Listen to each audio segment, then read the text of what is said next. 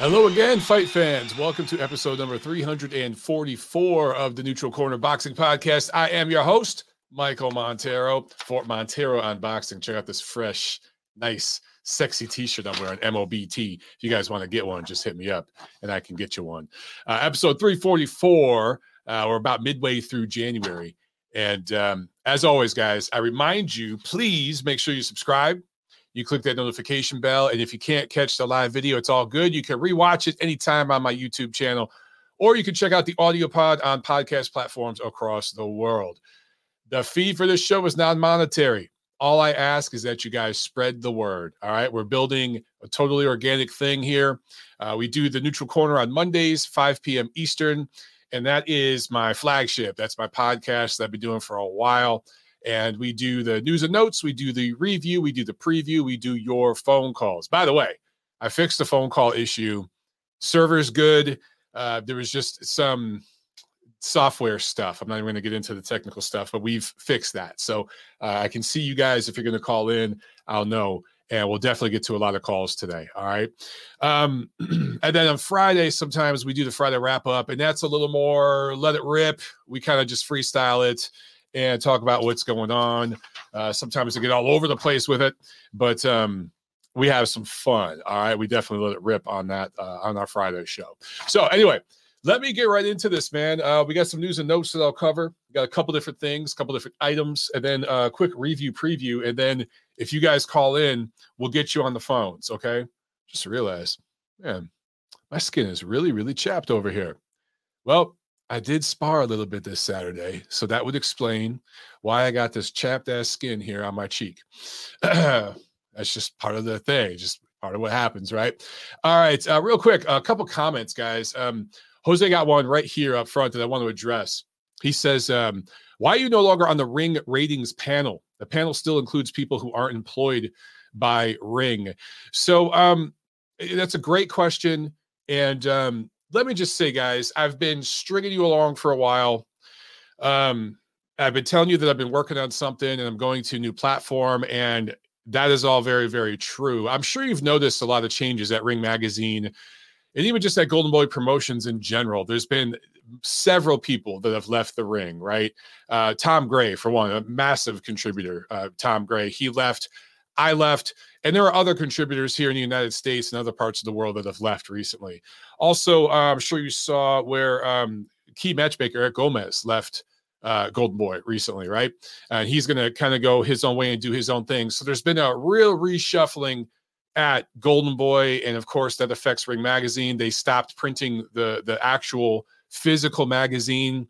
And there's just changes going on over in that world. For me, I left Ring late last year. I've been waiting to announce my next move, but I'll go ahead and let you guys know pretty much what I'm doing here. It's not 100% up and running just yet, but I'll let you guys know because it gets to Jose's question here. You guys know ProBox TV, right? Awesome new platform. Super, super cool concept. And these guys do fight cards on Wednesdays. They do them, middle of the week. It's not always the same Saturday thing. And they have a complex that Gary Jonas, who owns ProBox, it's his outfit. It's his platform. They have a facility down there in Florida that they're still kind of building out, but they do the shows from down there, the fight cards from down there, and they're actually building out a sound stage, an actual studio where they can film shows, kind of like what I'm doing right here in my house. They're building that there. Anyway, I'm going to ProBox. That's the move. I'm going to ProBox TV, and we are ProBox is in the midst, and this is why I've been holding back telling you guys, but I've had so many of you ask, and it's 2023, and we're almost going to launch, so might as well put it out. ProBox is working on doing a news site, a boxing news site that will go along with the app. And if you subscribe to the app, you're going to get updates from our news site that are going to hit you on the app, where you can get articles and all that good stuff. But part of it is the site's going to be awesome because it's not going to be like every other boxing news site out there. I'm not going to get too much into it now. I'll wait till we have the official launch, which hopefully will be February 1st.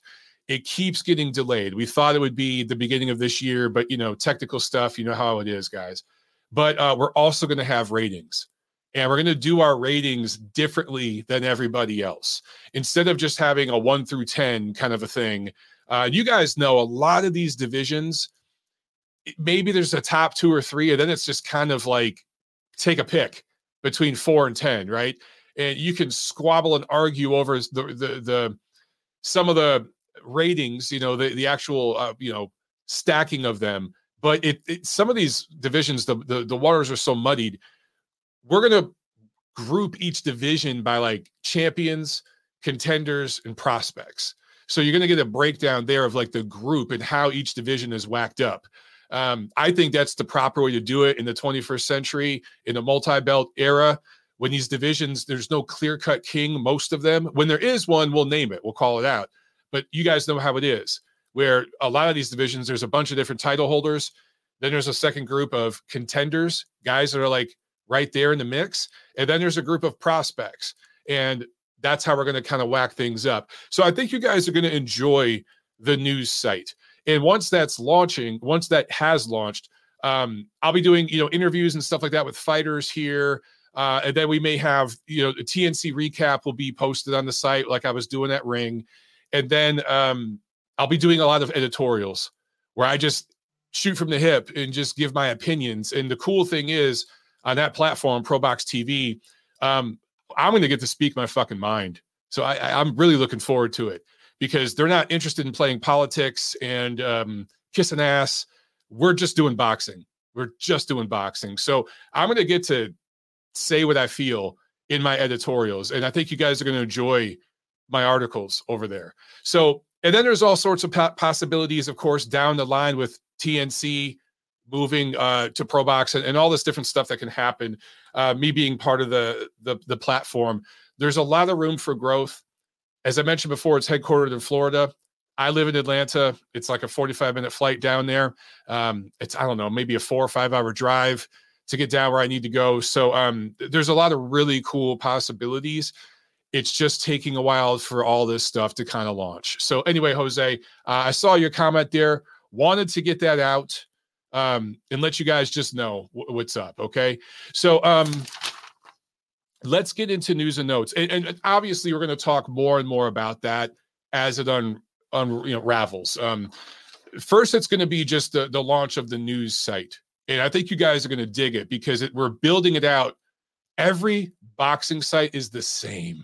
It's the same damn thing. This is going to be different. You guys are going to dig the format. You're going to like the way it's set up. There will be sections where something is a legitimate news posting, or there will be sections that it's rumor mill. Okay, we're not going to tell you like, hey, here's a fight rumor. This is news. No, we're going to tell you this is a rumor. Like, we're going to break it down like that, so you guys know that you're not getting bullshitted. You're going to know what's news, what's a rumor, what's an editorial, what's a fight recap, all that. It's going to be broken down the way I think a 21st century sports news site should be broken down. That's why it's taking so long. Gary Jonas and the executives there at ProBox are trying to do this the right way. So it's a little bit of a delayed launch, but we'll talk way more about that in the coming weeks and months. Okay, let's get into news and notes. So a couple things. I'm sure you guys saw this on Twitter. I wanted to address this. Oscar De La Hoya. He I think responded. Actually, this wasn't a response to. It was just a tweet.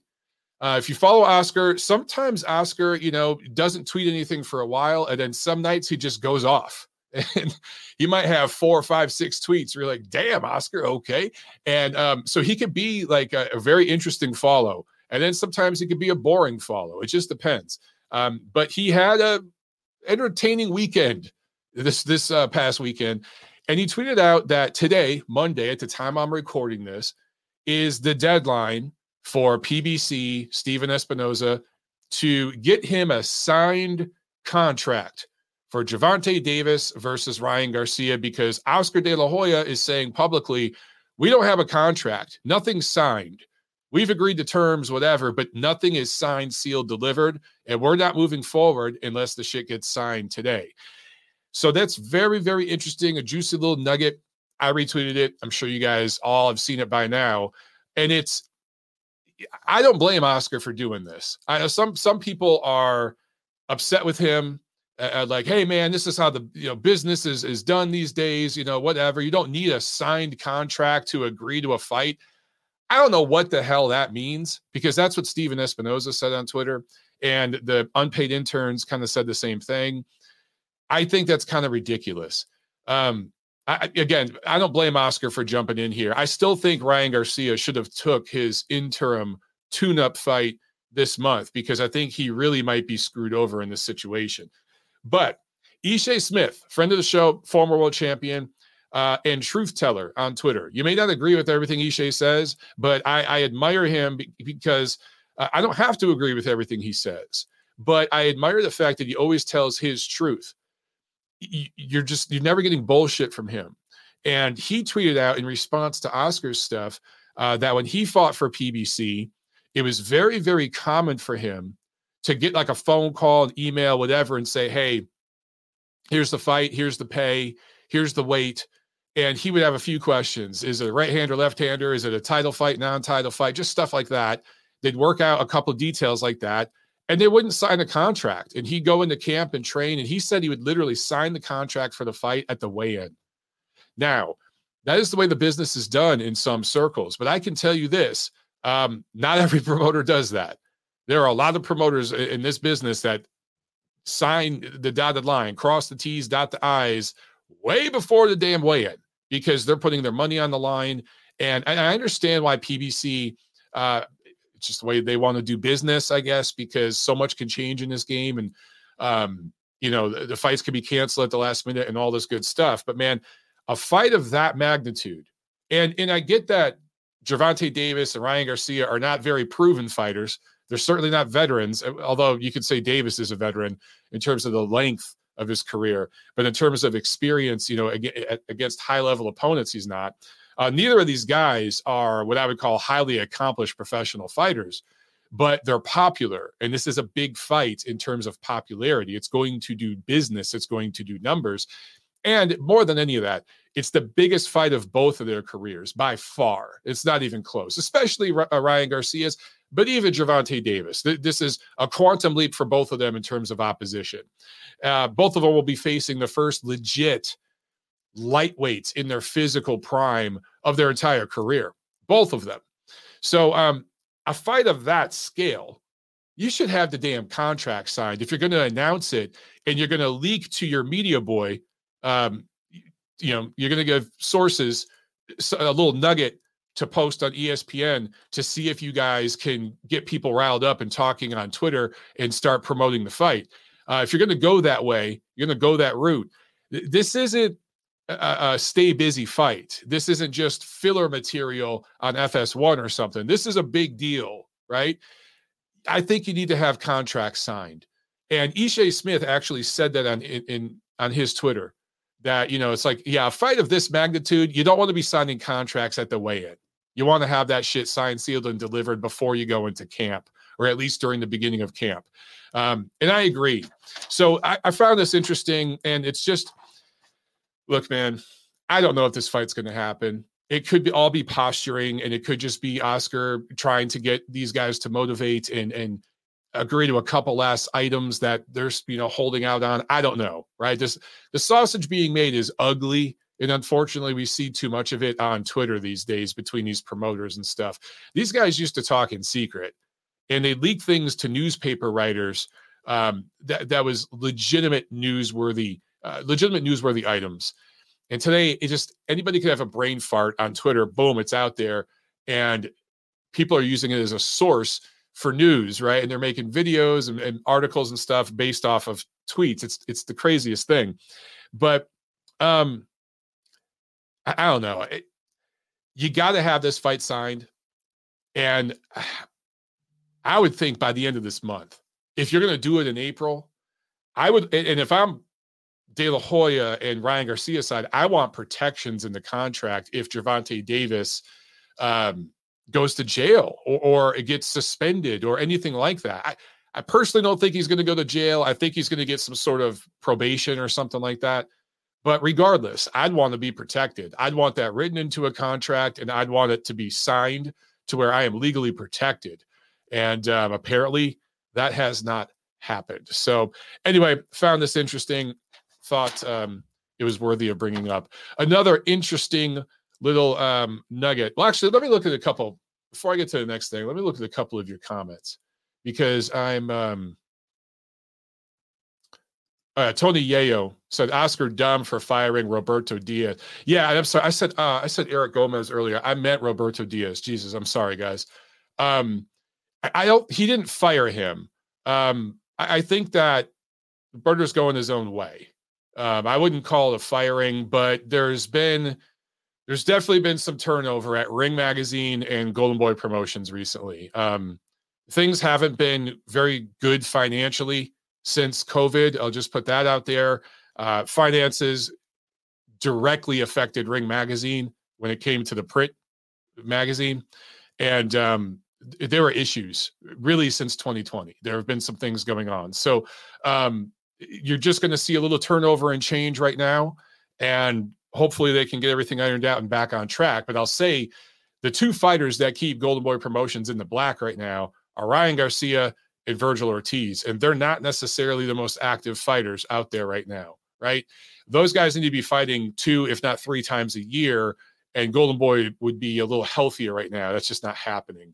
So, yeah. Okay.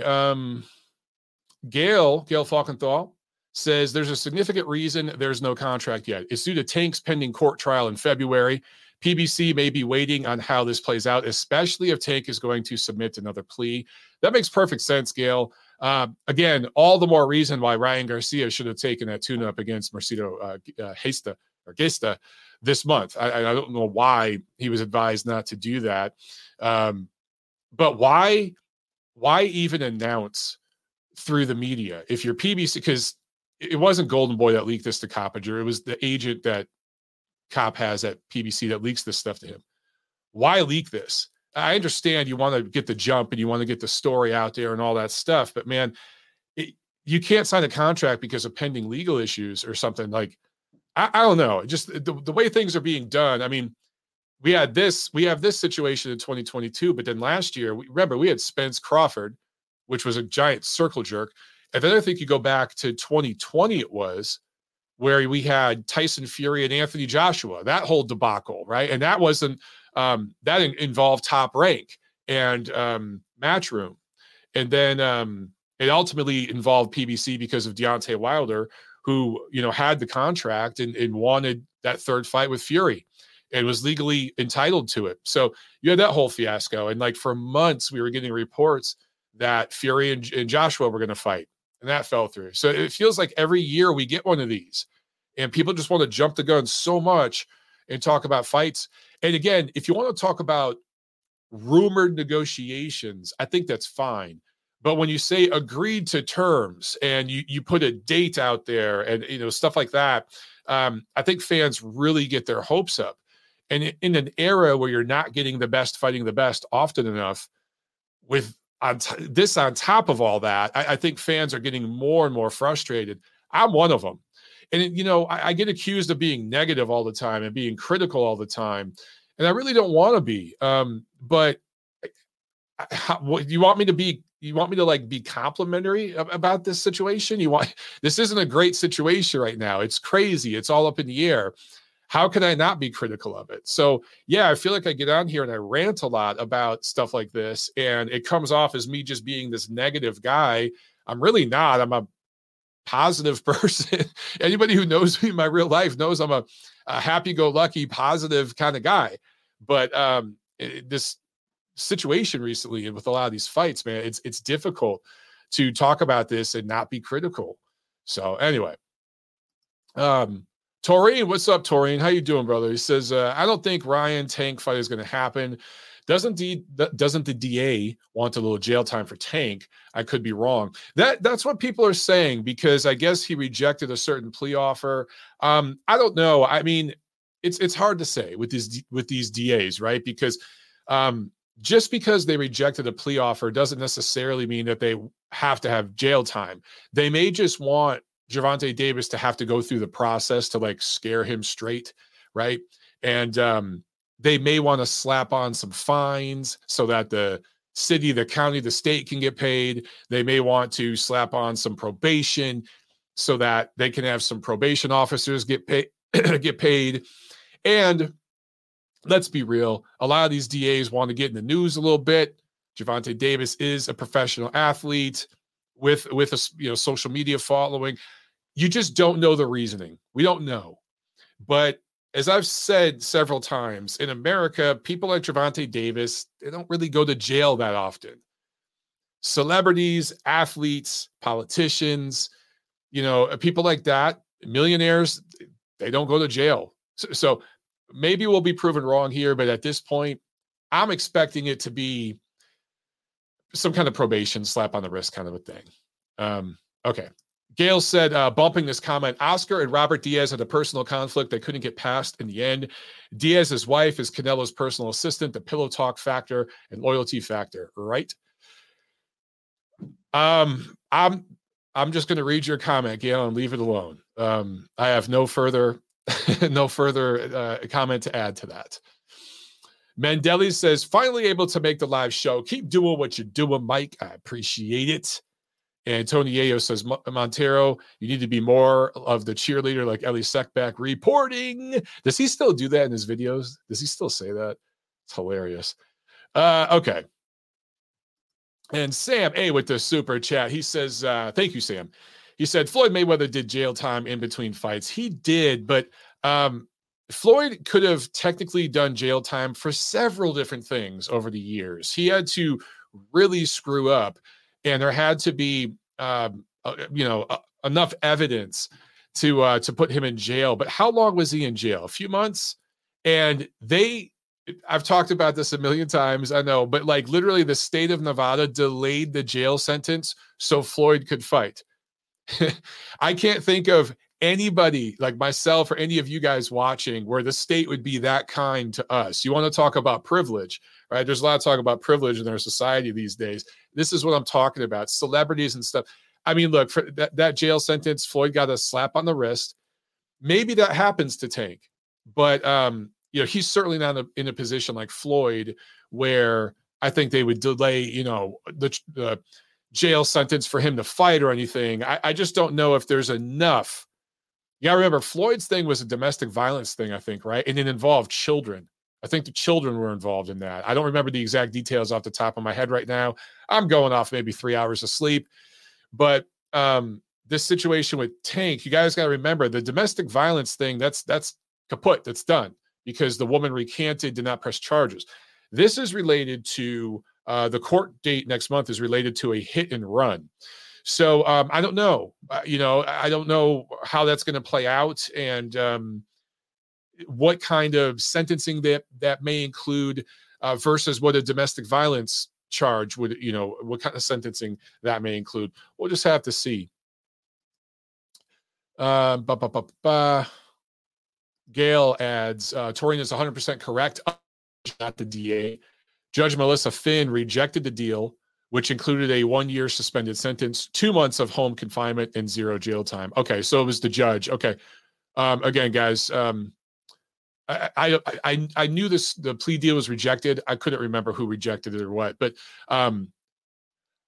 look, female judge, Melissa Finn, she may simply want Gervonta to have to stay in trial and talk to people about this and have to deal with this in a real way. Interesting. So the deal included a 1-year suspended sentence, 2 months of home confinement, 0 jail time. Well, she rejected that. It doesn't necessarily mean he's going to do jail time, though. We shall see. James Burrell adds, being famous doesn't get you a pass for running into people and running off. A security camera caught it all. Good point, James. Again, I might be proven wrong. I guess I'm just turning into a cynical old prick. What can I say? What can I say? Nacho says those hit and run charges for Tank are going to be tough for him to overcome without jail time. All right, you guys seem pretty set on this. Then you know what? Why would Oscar De La Hoya and all those guys even talk about a signed contract then from Gervonta Davis, knowing that he's so likely to do jail time?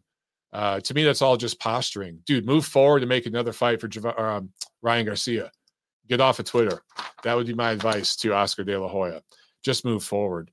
All right, next item. I thought this was interesting. I saw an article. I can't remember the site. There was actually a couple sites that reported about this, I should say. DAZN, the streaming platform, global. Okay, I'm not talking about DAZN America or DAZN UK. I'm talking about global DAZN.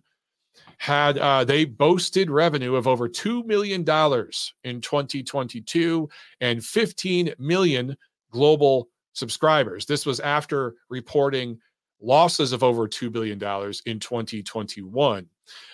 It was interesting. I found it interesting that those losses that were reported in 2021, people like Dan Rafael and certain boxing writers in America tweeted that out and were talking about it in articles and sharing that information when they took massive losses. Part of the big losses they took in 2021 were related to purchasing the rights deals to, I think, soccer, and it may have been tennis. I can't remember which sports, but I know there was a couple of different soccer leagues they bought the rights to so they could stream those soccer matches in that particular league. And it cost them billions of dollars. So that was a big part of their losses in 2021. But the news that they actually made revenue last year, which was about the same amount of revenue was about the same as their amount of losses last year. Or now it's last year. Sorry.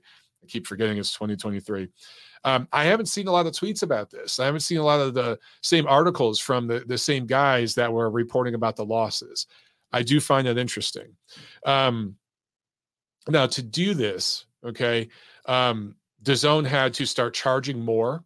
They've doubled fees for a lot of subscribers, not just in America, where primarily people are subscribing for boxing. I know you can get access to other sports, but most of the people in America subscribing, it's for boxing. The rates have gone up here, but they've gone up around the world, in different parts of Europe and Asia, I think. The rates have gone up. And then, of course, they started doing pay-per-view last year, with Canelo Alvarez and everything. So I don't know. I will say this. People were writing the obituary for DAZN very, very quickly. And there seemed to be a lot of people in the American boxing press, especially those tied to Premier Boxing Champions, but also some of them tied to Top Rank, who really wanted to see DAZN fail, really, really were rooting for it to fail. The thing is that I think those people don't understand. DAZN is backed by billionaires, people who are worth tens of billions of dollars, who are in it for the long haul, and they don't just do boxing. Globally, boxing is a smaller part of what they do. The bigger thing that they're known for in many parts of the world is soccer, or football, as most countries call it. That's the big thing that they're really known for in many parts of the world. So they are set up globally, in 200 plus countries with a really good infrastructure. So they're built to grow over the next 5+ years, where other platforms are going to be diminishing because their way of, if you look at traditional network TV here in America, but all over the world, but particularly here in America, it's a dinosaur. And that platform is dying off. More and more people are streaming content, right? But there's also this element. DAZN's set up very well. They're in every damn country, just about every territory, even parts of the world that aren't considered countries, you can get DAZN. But increasingly, sports fans are finding illegal streams to watch stuff. And not just sports fans, but people are finding ways to stream movies and stuff instead of having to go to the theater or pay for it. People, a lot of you guys watching this, you probably got Netflix, Amazon Prime, that kind of stuff, HBO Max, whatever it is. But there's a lot of people that are out there that you kind of reach a limit, right? And you're like, okay, I'm not subscribing to any more shit. I'm just going to stream it. I'm going to find a stream somewhere, and I don't care if it's in Swahili. I'm going to watch this boxing match. I don't care what language the commentary's in. I just want to see the fight. A lot of you guys out there are doing that. So in that world, DAZN is going to have an issue getting people to want to subscribe to their platform if they do not provide maximum value. And so that's on them. That's on them to figure out in the coming years. But the obituaries were a little premature. Yeah, these guys lost like over $2 billion, I think almost $3 billion in 2021 alone. They made almost all of that back this year or last year, but they know that they're going to lose money up front, especially when they're buying rights to everything. They're gobbling everything up. The way that they keep people long-term, though, is to provide value. And that remains to be seen if they can do that. All right. Yeah. Mendelli says Serie A is a huge get. Yeah, that's the league. That's the big one that they got, right? And that cost them billions, dude. That was a big one. Serie A. So several of you guys have said that. Yeah, that was a big one.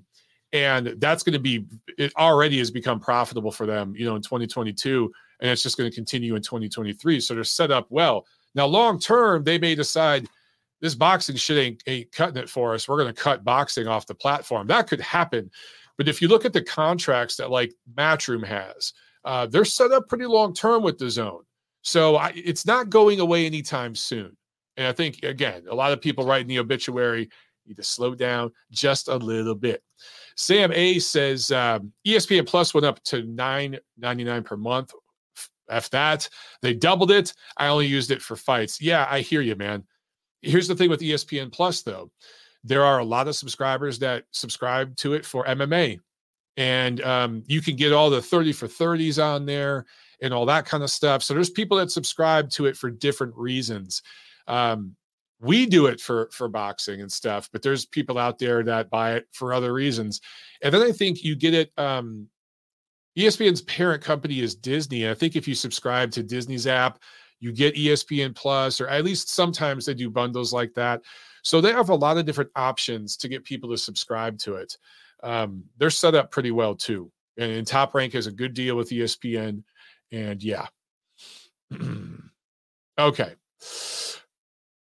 Papa Chubby says, yeah, Serie A would be huge money for TV rights. Yeah, huge. But that money is going to come right back in. So for them to win that one, big deal. All right. Let's get a quick fight review. If you guys want to get on the lines, go ahead and call in, man. I'll get to your calls in just a second here. Saturday, January 14th, there was a big weekend of football, right? This whole weekend, but there was some boxing in between it. By the way, I know there's a football game on tonight. Dallas Cowboys versus Tom Brady. I'm not even going to call it Dallas Cowboys versus the Tampa Bay Buccaneers because it's basically Tom Brady versus the Dallas Cowboys. Can Tom Brady's old ass will his team to victory one more time? I don't know. They limped into the playoffs. You got to favor the Cowboys tonight. But yeah, we will. We won't run too long because I know a lot of you guys got a pregame to get ready for the big football game. Anyway, last Saturday at the Turning Stone Resort in upstate New York, Top Rank had a card on ESPN. And man, the main event, what a freaking letdown. Real quick on the undercard, Abraham Nova, unanimous decision over Adam Lopez. The judges had it really wide for Nova, who did drop Lopez twice. One of those knockdowns did not really seem legit to me, but the knockdown in the fifth was legit. Either way, if you looked at the actual punch numbers and everything, it felt like a pretty competitive fight. But the judges had it really, really wide for Nova. Either way, I'm good with him winning because of the knockdown, and I thought he edged it. Cool with that decision, but scorecard's too wide. Then in the co-main, Jonathan Rice, another upset special win for him. TKO 7 win over Guido Vianello. And there was a punch that opened a cut in, I think, the sixth round. And at first, it was the referee ruled that it was from a headbutt. So they went they were going to go to the scorecards. And Vianello was up. He had thrown a lot more punches. He had landed a lot more. It was sloppy. It wasn't pretty. But he just on volume, he had won the rounds. So had it gone to the scorecards, he would have won. But upon instant replay, the referee's original ruling was overruled. And they said, no, this cut was caused by a punch. And per the rules up there in New York, if a cut is caused by a punch, it's a TKO win for the fighter who caused the cut. So in this case, Jonathan Rice was on his way to losing this fight, was going to lose on the cards. It was probably going to go the distance. And he probably would have taken Vianello to the final bell, but he would have lost on the cards. But that one punch that landed just the right way, busted open Vianello's face, and thus Rice gets a W. I'd like to see a rematch of this.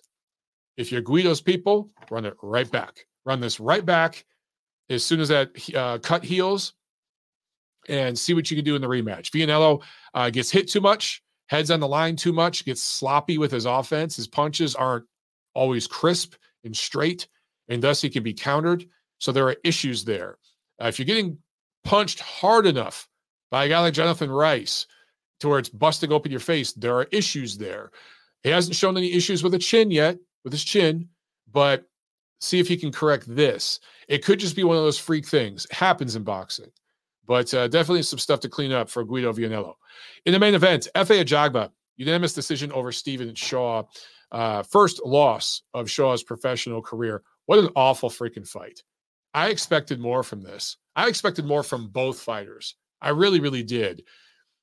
Shaw did absolutely nothing, and Ajagba did just a little bit more and pretty much just landed jabs, which, hey, just win, baby. I get it. But this is the main event. You have a main event on ESPN. I get it. You're going up against NFL playoff football. That's David versus Goliath. I understand, but this is a huge opportunity. Huge opportunity. High-profile sports weekend. Most of the country right now, it's cold. People are staying inside on Saturday night. They're watching TV. They're watching sports. Big opportunity, dude. And both of you kind of blew it. And for Stephen Shaw, for those of you who watched this fight, I'm sure you saw what I saw coming into this because I picked Stephen Shaw to win. I actually thought he'd win. I'm not going to say I didn't think he was going to dominate, but I thought he was going to clearly win this fight. And I think you guys could see from the skill set perspective, he should have won. He could have won. He never went for it. He never pulled the trigger. I think he was intimidated by Ajagba's size and strength and power, which is surprising because Shaw has enough of a career, both amateur and pro, where that shouldn't have been an issue. He should be over that sort of thing. But he looked, maybe he wasn't prepared. Maybe there was an injury. I don't know. But I just expected more from him. These guys combined they threw a combined 184 power punches. Again, that's not one of the fighters. That's combined. So both of them combined threw 18 power punches around, and they landed 51. Between the two of them, these are heavyweights. Between the two of them, heavyweights, it's all power punches, right? Unless you're an all-time great jabber like Vladimir Klitschko or Larry Holmes or something, those guys could win fights and dominate them against world-class elite heavyweights simply with the jab. Outside of those kind of fighters, dude, heavyweights throw power punches. That's what they're known for. These two fighters, over 10 rounds, combined for 51 landed power punches. That's 5 a round, dude. Wow, what a bad fight. Really, really disappointed. I expected so much more from that fight. All right. Let's do fight preview. We got some stuff to preview this week. Friday, January 20th, there's a ShoBox card from Bethlehem, Pennsylvania. So there's that. And we also have Sunday boxing, January 22nd. Don King has a card in Miami featuring Bermane Stiverne. Remember him? Apparently he's still fighting. Apparently Don is still promoting. I have no idea if this card's being streamed or broadcast anywhere. I really don't know. It's a god-awful card. And I'm not saying this to beat up on anybody, but when I think of what Don King once was, he once ran the sport alongside Bob Arum. Like in the a good part of the 70s, but really the 80s and 90s, Don King and Bob Arum were bigger than any sanctioning organization, any other promotion. They ran the sport in a lot of ways, at least in America. And Don King is now doing shows that are club level type of shows that I go to here in Atlanta that, no disrespect, but a club show is a club show, right?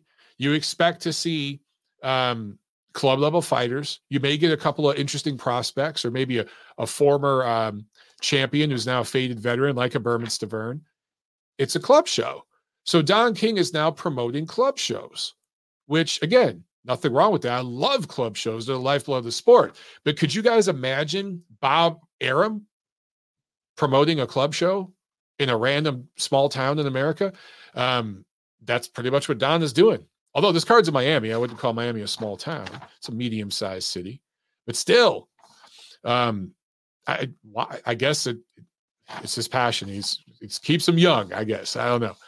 Okay, but the big card this weekend, Saturday, January 21st, Manchester, England. This will be on DAZN.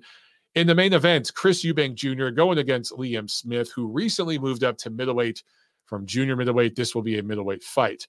Also, 2 heavyweight cards on the undercard.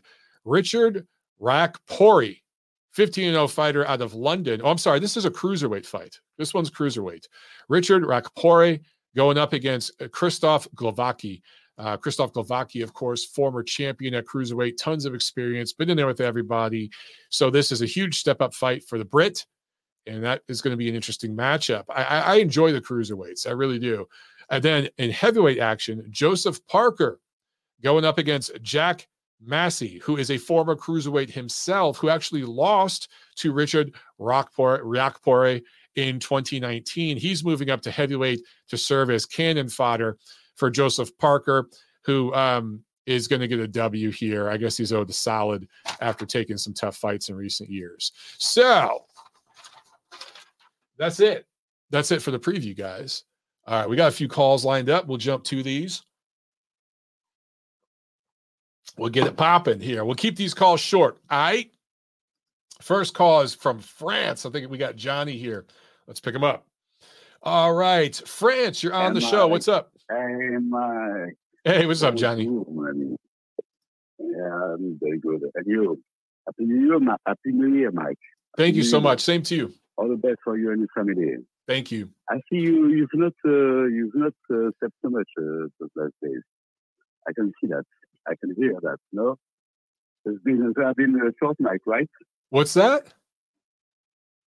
Short night for you, right? Short night, yeah. Very short nights. Every night's a short night. Yeah. The night and the day just kind of blends together. Yeah.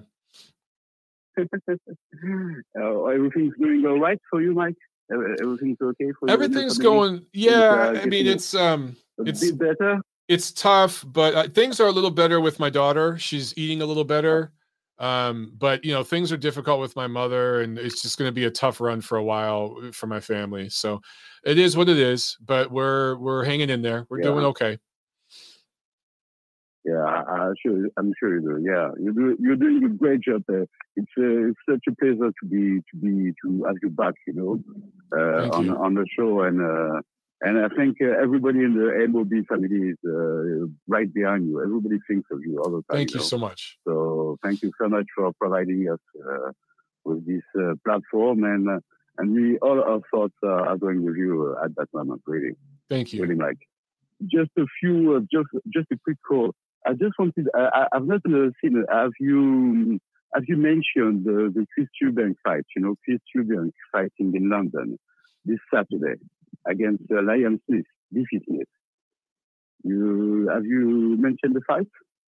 Yeah, I just mentioned it in my preview, but I really haven't broke it down. I figured you guys would want to talk about it. How do you see that fight, Johnny? I think it's a fun fight. I think it's going to be a really fun fight because Chris Eubank Jr. is athletic, but it's not really stylistic. He's not really a good boxer, not really. And Beefy Smith is a bit underrated, They always try to fit into the British guys, the upcoming British guys, and he keeps holding his own. It's on a national level. Is a good level. Is a good level. And I think Liam Smith being the better boxer, I think he might overcome. Winning on points, maybe. A good win on points. Something a bit like the George Wolf fight. Okay. I can see that. Yeah. It's going to be a good contrast of styles. I like the fight. I agree with you. It's a domestic level kind of a fight, but the style matchup between Eubank and Smith, I think is going to match very, very well. I think it's going to be a fun fight. Yeah, I do too. Because Smith is going to be able to adapt, to counter punch and get in the rhythm with him. So I think it's going to be a fun fight. Just a few words about the Tank Davis fight, not his whole legal situation, because I've heard about that also. But just a few words about the Tank Davis fight. I mean, it's such a waste, that the guy doesn't fight more often, because he's really gifted. I think he's one of the most naturally gifted of the weight division. Above all of them, because he's got this, simple boxing, this simple balance and strength that cannot. That is, I mean, it's the most gifted of the weight division. I don't know what you think about that, but I was really surprised by him. Yeah, I'm with you. I think he is one of the more talented guys. He's explosive. He's athletic, and that's what makes his fights fun to watch. I just wish he'd fight more. Yeah, he needs to fight more. I think he's been a bit overshadowed by Floyd Mayweather, and since he's making his own way now, maybe he's going to be, more eager to fight I hope so. Guys, big names, because he was. I hope so. But he wants to fight, so let's see, But I was really, really happy to see him to see that fight, because I thought that he really did a good fight. He had the ability to punch in between the opponent's combos. That's not so often that you see boxers performing like that. He really has something over the other boxers of the weight division. I put him. He looks a little more dangerous than, let's say, David Nunes.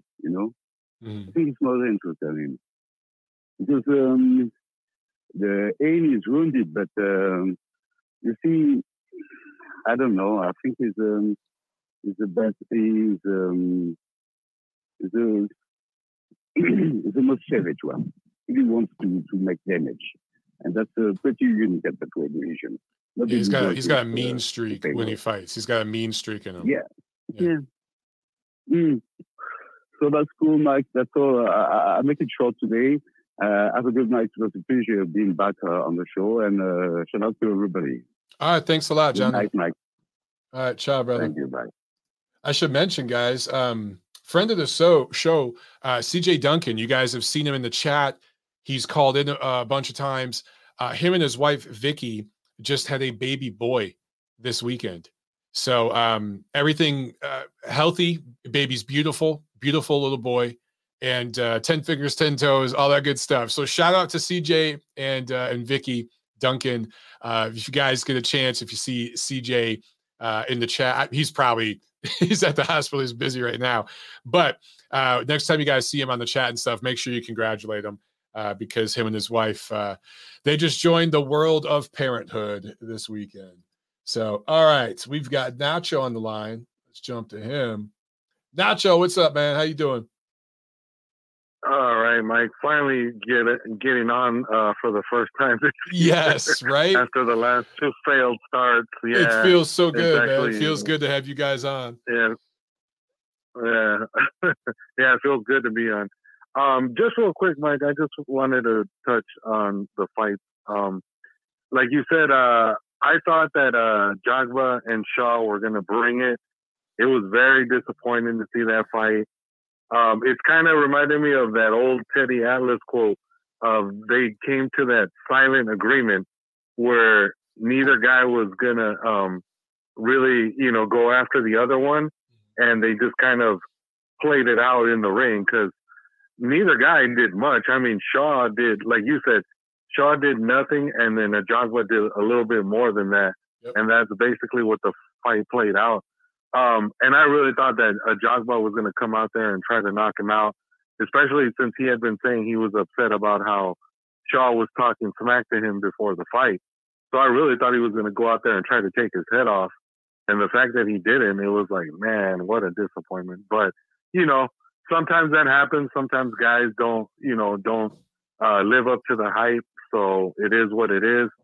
I just thought that was just an opportunity for Shaw to basically make a name for himself and make himself a instant contender. Had he beat Ajagba, he would have made himself a name.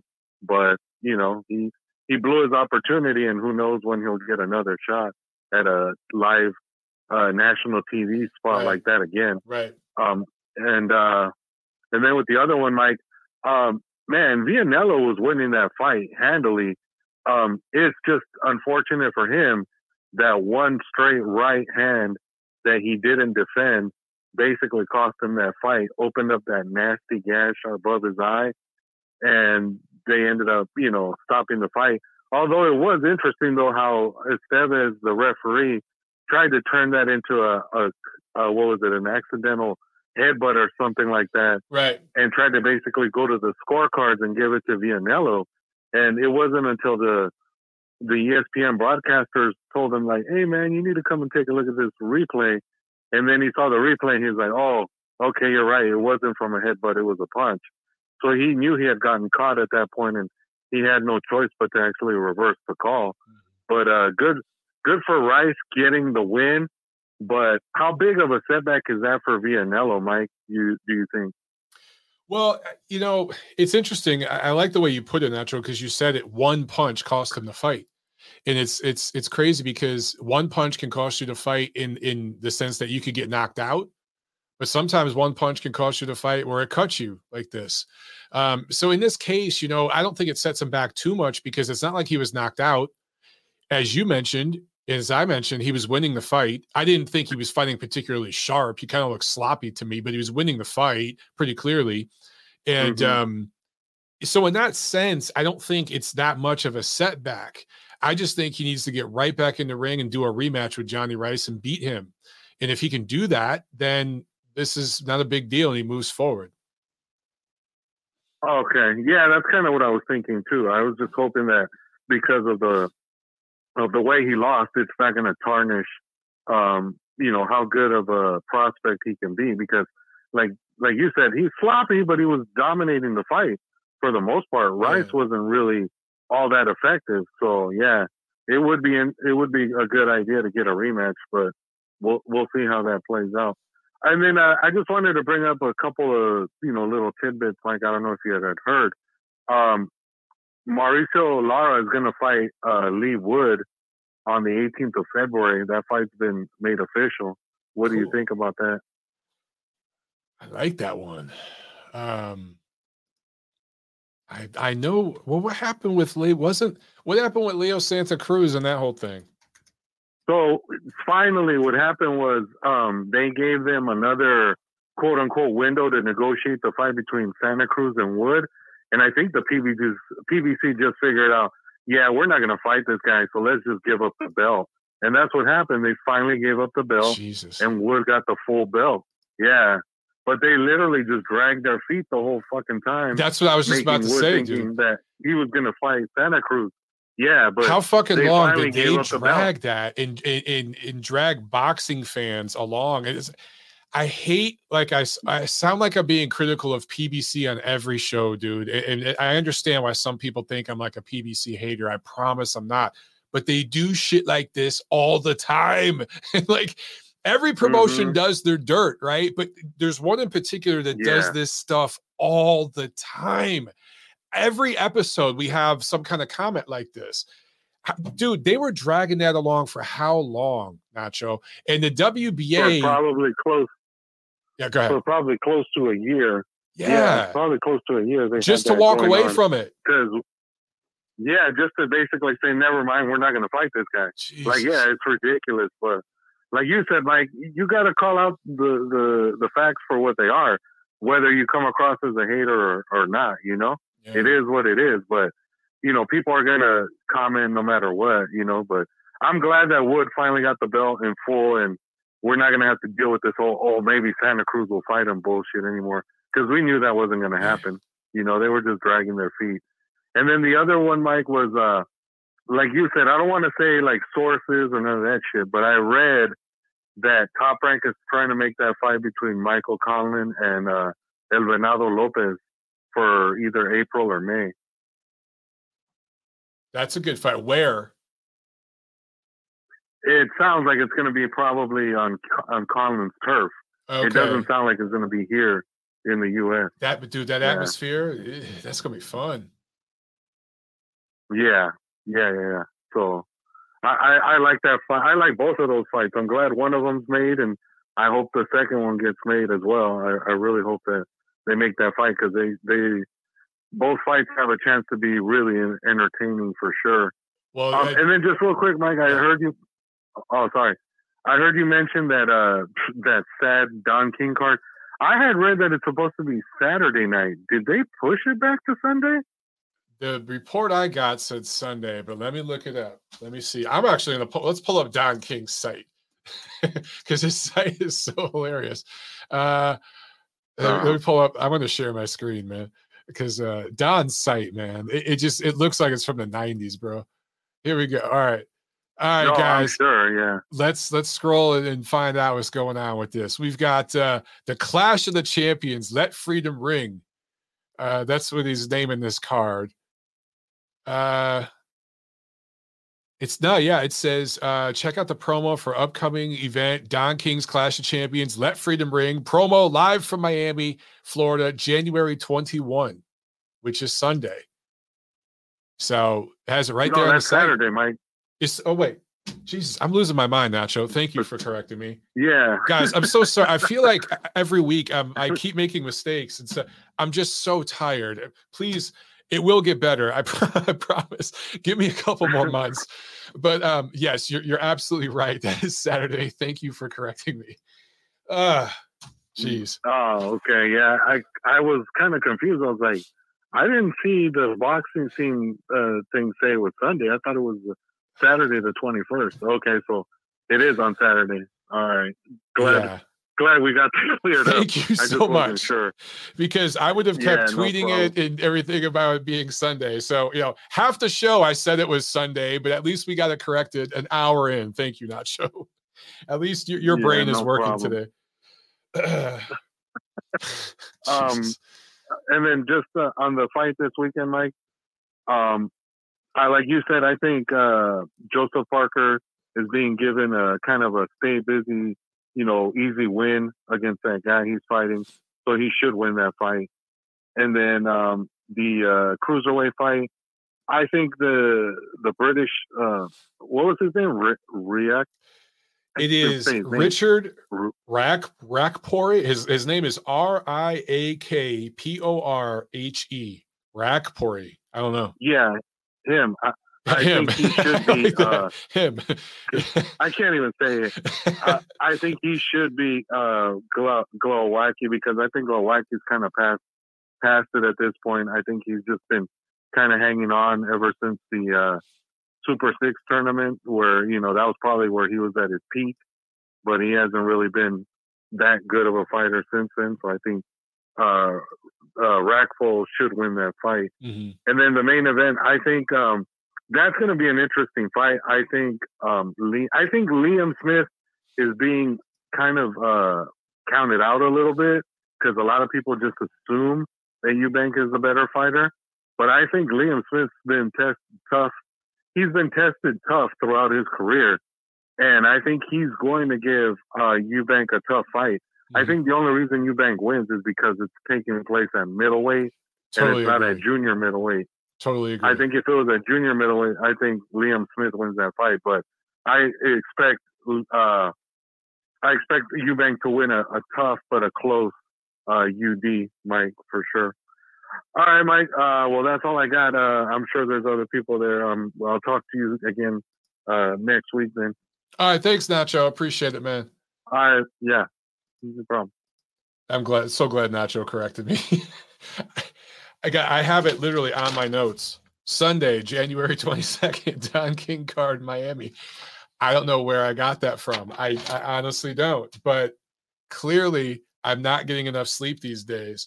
I am trying to get my ass in the gym every day. And I will say it's hard to work out when you're really, really tired. But, I'm pushing through because I'm really trying to get back in shape. And that's just making me more exhausted. Anyway, enough about me. in my bullshit. Back to the phones we go. And this is Luis is on the line from San Francisco. What's up, man? Mike, what's good with you, man? Glad to hear the fine to be able to talk to you. Appreciate it, man. Yeah, I'm glad to have you guys back on. It's nice to have you guys calling in and let you guys do some of the talking so I can take a break. Yeah, just let you know how much you appreciate it, though, bro. Thank you, man. Thank you. Yeah, for sure. So, look, I wanted to, like, last week when you was bringing up the Thurman and Spence, that whole announcement, like, rubbed me all the way wrong. Like, I'm been a faithful supporter to the pay-per-view system, although, you know, streaming is so easy nowadays. You know, just to, you know, keep the sport alive and get these fighters paid and you know, I mean, keep these good fights rolling. But it got to a point where I'm done with this shit, bro. Like, I'm not supporting none of these bullshit ass fights no more. I'm tired of these motherfuckers robbing me with no gun. These fake ass fights. Fucking Thurman and Spence, all this shit that they went through with Thurman, magically moving him up to the rankings of the WBC and stepping on all the other, you know, contenders and 1, 2, 3 ranked fighters to be mandated. And then after all that shit, y'all make the fight out the welterweight division. Mm-hmm. So where it's I'm just done with this shit though, Mike. Like, seriously, like the PBC, everybody have more quote unquote haters than supporters, but it's shit like this that makes us, you know, point the finger at these motherfuckers. Like, how the fuck? Like, this shit makes no logical sense whatsoever. And Spence, like, only had I was seeing some little polls and shit on another channel that he's only had 2 fights in the last 4 years. I mean, it took the guy his whole career to get those 3 titles. Like, you know, I don't even know how he even ranked on the ring as a top 10 fighter, and he never left the division. And he fought all fighters that he fought was never on their prime, truth be told. You know what I mean? So it's like this guy is holding up the quote unquote, you know what I mean, the money division. You know what I mean? The welterweight division is so historic. Besides the heavyweight, obviously, it's the second best division in boxing to me personally. No, historically, you're right. I mean, if you look at the fighters that have been at welterweight, like Sugar Ray Leonard and some of the all-time greats, you're absolutely right that in America, at least, I would say welterweight's right up. I mean, heavyweight's king, but welterweight's right up. Maybe welterweight and middleweight are right up there, right after heavyweight. It is seen as one of the glamour divisions. You're absolutely right. Yeah, and it's like how it's like we letting this shit happen? How we letting this shit ride? Like WBA, excuse me. We know how fake they is. You know, all these fake ass Reggie belts and shit. Right. You know, and WBC starting to pull that bullshit now. With the franchise and the interns and all this other diamond bullshit, belt, silver titles, all that. And yeah, like, and the IBF was kind of like the one that was out of all of them. I would say it was kind of like the most fervent one, to where Mr. Peoples wasn't going for that shit. I mean, he was no, if this your mandate, you got to fight him or you got to vacate. You know what I mean? He was the strictest for the longest that I could remember. Even he bent over though, dog. All the sanctions. I'm sorry? Even he bent over though for this thing at welterweight right now. Even he's like, exactly. Yeah.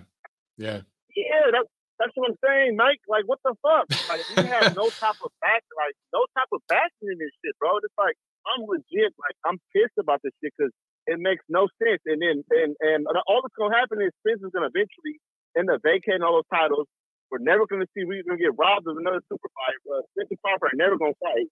I just honestly think that they never wanted that fight for Spence. They knew that it made no sense for them to 50-50 fight to where they knew that their man had essentially of losing all those titles and walking away with all the titles and leaving the whole table with nothing in that division. Going back to what we were just saying, and one of the most fired money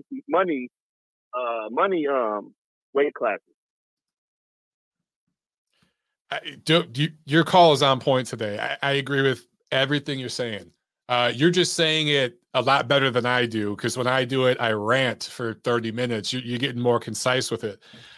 Listen, man, I think that your viewpoints are shared by a lot of fans. And I got to say, for me to do a show every Monday and then most Fridays, it takes a lot of passion. It takes a lot of patience and discipline, a lot of work to get all my notes and get everything together, a lot of time, especially when I'm exhausted these days with an infant baby. It is getting harder and harder and harder to want to even do this with the shit that we keep getting. And I keep, Exactly. Last Friday's show, I was just really negative, and I'm trying not to be that way. But there's, on top of all the bullshit, then we had Steven Espinoza doing all his craziness, and dude, it's harder and harder to support this shit. At what point do fans just break and say, I'm done? At what point? It is, Mike, and it's like, honestly, like, bro, I feel like I'm like in my little circle of partners, I'm like well-rounded. I watch like every sport, but boxing is like one of my top two. And I'm the one pressing, like, oh, you got to watch this fight. Y'all got to watch this fight. Let's get together. Let's beat up. It's a fight party. But now it's like, I'm the one like, man, fuck that shit. Let's just stream it. Or I'm just streaming on my own on my phone. And kick back in my bed. I got my bathroom right there. Order me. You know what I mean? Like, I'm getting away from that shit. I mean, I also am getting older, but it's like, it's no motivation there with all this bullshit. Yeah. And going to Tank, leading to my next topic real quick, I'm going to get off. I mean, got a lot of people want to talk to you. But real quick, like the whole Davis shit, I feel that he never wanted that Garcia fight. I honestly think that he only used that fight as leverage for the court system. As far as, if you remember when they were in April, this was in fucking damn near November, December of last year, using it like, oh yeah, we're going to fight in April.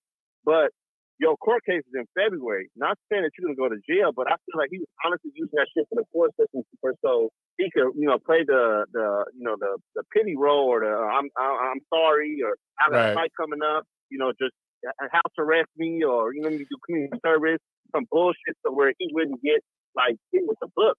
But this hit and run shit, it's not no joke, dude. It's not no fucking joke.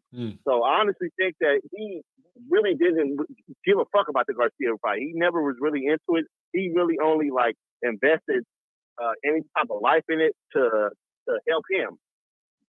You know what I'm saying? Yeah.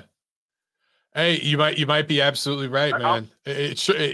I don't know what to believe at this point. My thing is, in life, I look at track records. It's like a politician that gets up and changes their damn tune. Whatever way the polls are going, they're going to change their opinion, right? They're all fake and phony. I look at the track record of the politician, right? So in this case, I look at the track record of this particular promotion, this particular fighter, and his handlers, and I'm like, yeah, I don't think this shit's happening. That's just what I'm looking at. I don't, Mike. And it's at this point, we're not getting no super fights. We have no fight to look forward to. Hopefully, Usyk and Fury is the last one that might potentially ain't got no dagger in it yet. But as far as this Spencer Crawford, I'm done with that shit. That shit ain't happening. Fucking Tank. Davis ain't gonna happen. As far as, and especially with De La Hoya coming out talking his shit now. Now he gets the point. I feel like he feel like us now. You got to think about it. He was a fighter at one point that did want to fight the best. I mean, talk shit about Oscar all you want, but not true in general. But I'm saying, overall, like talk shit about Oscar as far as people, but Oscar fought motherfuckers. You know what I mean? When he was in his prime, when he was a golden boy, like that motherfucker fought people. That's why he got to where he's at now. You know what I mean? That's why he was getting in check. He was fighting. I kind of feel like he's kind of like, you know what I mean, man? Fuck this shit. You know what I mean? Y'all bullshit me. I'm a promoter. I was a fighter. I know how this shit works. I know how to read between the lines. So I don't think we're getting that shit now. So I honestly, as a 2023 January, what's today? January 19th, 18th. I don't even 16. know what that is. January 16th. We don't have nothing to look forward to. Bro, we have nothing to look forward to, Mike. Nothing. No super fight to look forward to. I know. I'll let you go, Mike, because I'm getting hot thinking about this shit. I'm going to listen to this show, and I'm keeping supporting you, brother. I love the content. Keep it coming, bro. Appreciate it, brother. Thanks a lot, man. Hey, Luis did the talking for me today. Luis did the ranting for me today. But I honestly think there's a lot of you guys out there that share this point of view, and maybe that's why you enjoy my show. And look, I'm sorry sometimes I come off being negative, but it's difficult when, and I promise you, I'm not trying to be the get off my lawn guy, right? I'm not trying to be that dude. Because I understand that like every generation of sports fans looks back at, or looks at their generation growing up as the peak generation of their sport, right? And I'm not that guy. I'm not being that guy. I'm not saying back in my day, fighters fought the best, and today you young people don't know. I'm not being that dude. I understand that the business changes. The sport of boxing is unique in that, honestly, I've talked about this a lot. Usually boxing sets the trends that other sports follow. In terms of, if you look at the ethnic trends in boxing, the different groups of people that have come through boxing and succeeded, they kind of came through boxing first, then went out into other American sports and succeeded. Anyway, I've talked about that kind of stuff before, right? Boxing is very innovative in a lot of ways, and it changes, and I get that. But there are things going on today that are so damaging. It's hurting the sustainability and the viability of this sport, at least in America. Globally, boxing is doing, you can argue that on the global scene, boxing is doing better in 2023 right now than it ever has. You look at, I mean, there's scenes in the UK, Japan, Australia, throughout Europe, throughout different parts of Asia, throughout different parts of Africa, different parts of Latin America, of course, all throughout Latin America, I should say, Mexico, of course, Canada, Montreal was, a good scene. So, and then there's several parts of America where like Texas is blowing up, man. The amateur scene in Texas is hot as hell right now. And you're seeing other parts of the country kind of have a rise in their amateur program and stuff. So there's a lot of cool things happening, particularly on a global basis. I get that. I do. But guys, the stuff going on right now in American boxing, it's not in the healthiest place. And like me as a child of the 80s and a teenager of the 90s, a young adult of the 2000s, I feel like I was spoiled compared to what you young dudes are getting now in the 2020s. Even what you guys got in the 2010s, there wasn't a whole lot to scream about, but we still had, I think of like the heat for Canelo Golovkin. There was real buildup, and that had a super fight feel. To me, it reminded me of the same feelings we had for De La Hoya Trinidad in fights like that. It even reminded me when I was really, really young of like Hagler Hearns and like the feelings we had going into those kinds of fights. It really had that feel, right? But since that point, what have we had in this sport that is on that level? And don't tell me Fury Wilder, because to me, it wasn't on that scale. I think the rematch was heated and a lot of people wanted to see it, and it was close. It trended, right? But it just wasn't on that scale. So it's tough. Anyway, I'm going to stop. I'm not going to rant. Not going to do it. Not going to do it today. Super chat from Tori, and thank you so much. He says, why isn't the cruiserweight division pushed here in the United States like the rest of the world? There's a few different reasons, brother, but primarily, I think because it's a division that American fighters have not dominated. And American sports fans like to watch American athletes do well. American sports fans are very ethnocentric. And it's part of the reason why soccer isn't beloved here. Or like, there's plenty of other sports I can point to where a lot of the top performers are non-American, right? Or they're not 250 pounds and 6'6", right? Like American sports fans are size queens and they're ethnocentric for the most part. So, the cruiserweight division, if you look at the best champions for the most part, British dudes like David Haye, and some other guys from the UK, a lot of guys from Europe. And the best, you could argue, maybe Evander Holyfield. That's when the division was just created. I would argue personally, I'd rank Usyk over Holyfield at cruiserweight for several reasons, which I've mentioned on the show before. But either way, that's your 1 and 2. Holyfield's the one American guy that stands out. Everybody else, man, Jan-Marc Mormac is from France. O'Neal Bell is from Jamaica. Those were some top guys. Enzo Maccarinelli, UK guy. So that's where all the fighters are from in the division. I think that's why it's just never really caught on with the American networks.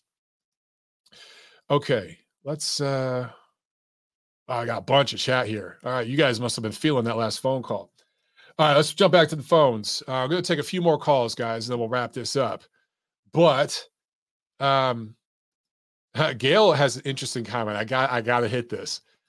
Gail says Errol Spence is a genius, and she says that in caps. And she said he gets to test himself in a new weight division against Thurman without risking his titles. Then he can stick it to Bud for calling him out by making him come to 154.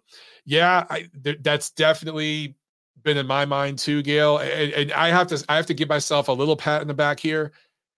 Several years ago, I know I've mentioned it on Twitter. I've mentioned it on this show.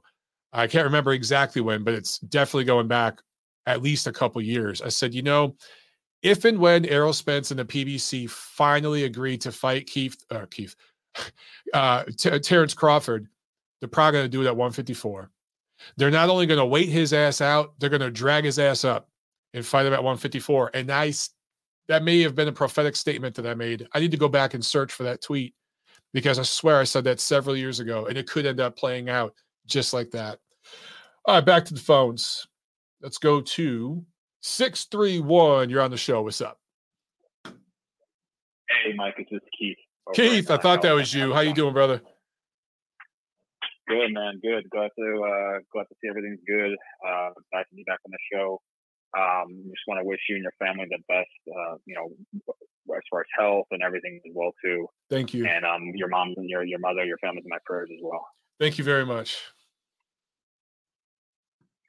Just a couple things. I know you got other calls.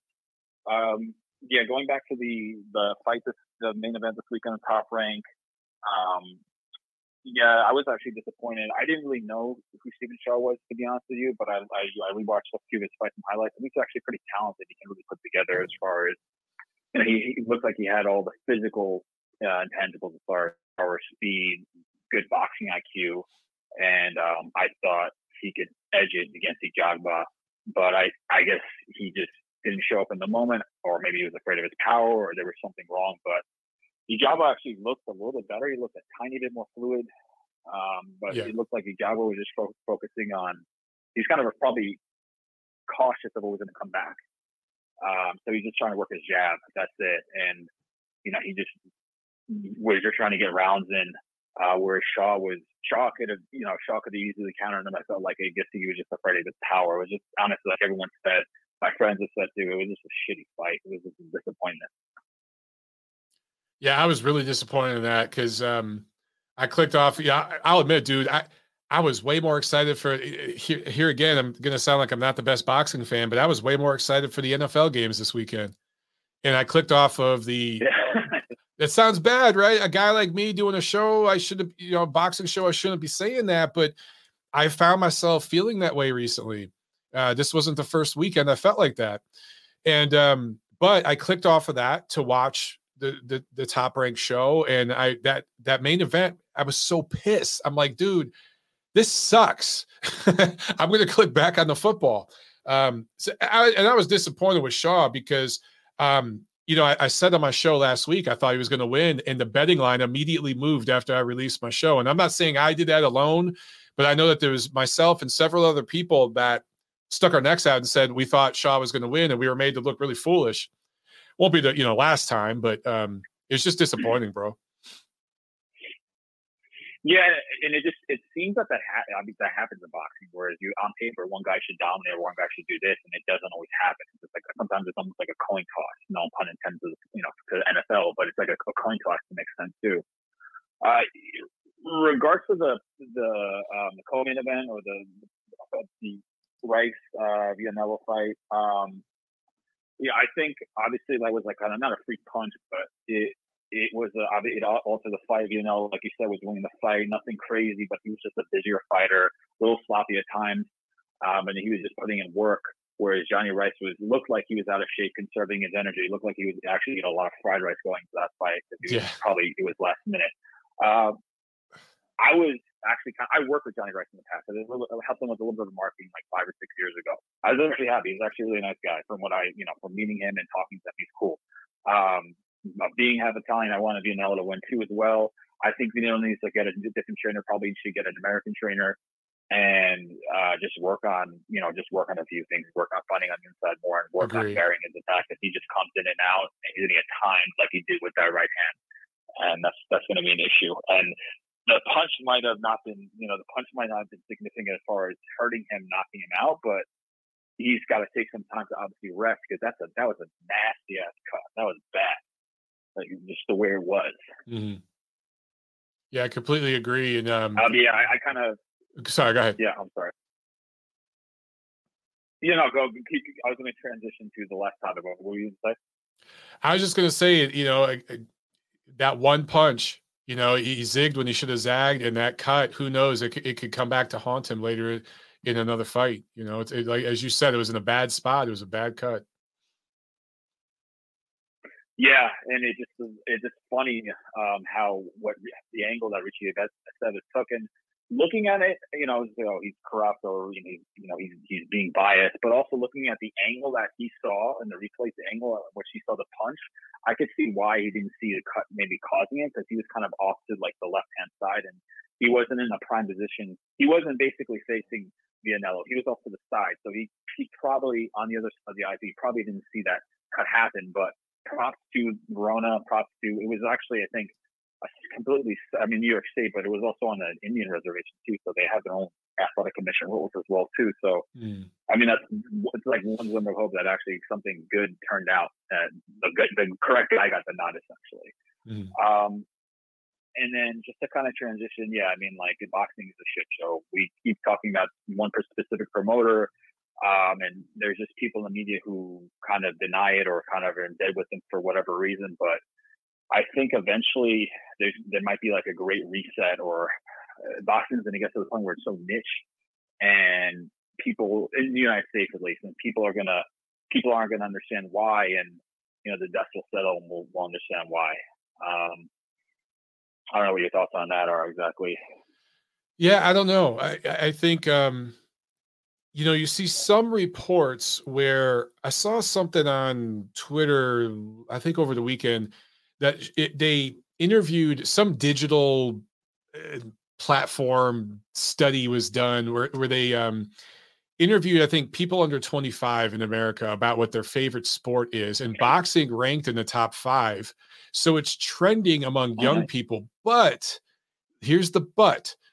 A lot of what they're watching is this influencer shit, the YouTuber boxing, the Jake Paul boxing, and it's trending. It's popular. But most of these guys have no idea who Gervonta Davis is or who Alexander Usyk is. Like, they don't know the real boxers. You know what I'm saying? So there's some positive stuff happening, but it's concerning because I don't know how the true boxing industry can tap into that and make it viable for real boxers. Off the top of my head, I would say the promoter's going to have influencers fighting, put the influencers on the undercard, or co-main event, and make the actual fighters the main event for one, and obviously produce better cards. But yeah, that's exactly when you said that boxing's the top 5. I'm like, oh yeah, it's probably because of influencers, people who were very much involved in social media as well. Yep. It's 100%.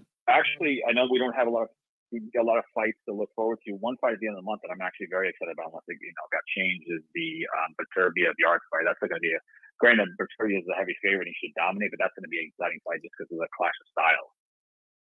Completely agree. I actually think Yarde's awkwardness and his athleticism is going to give Beterbiev at least something to think about early.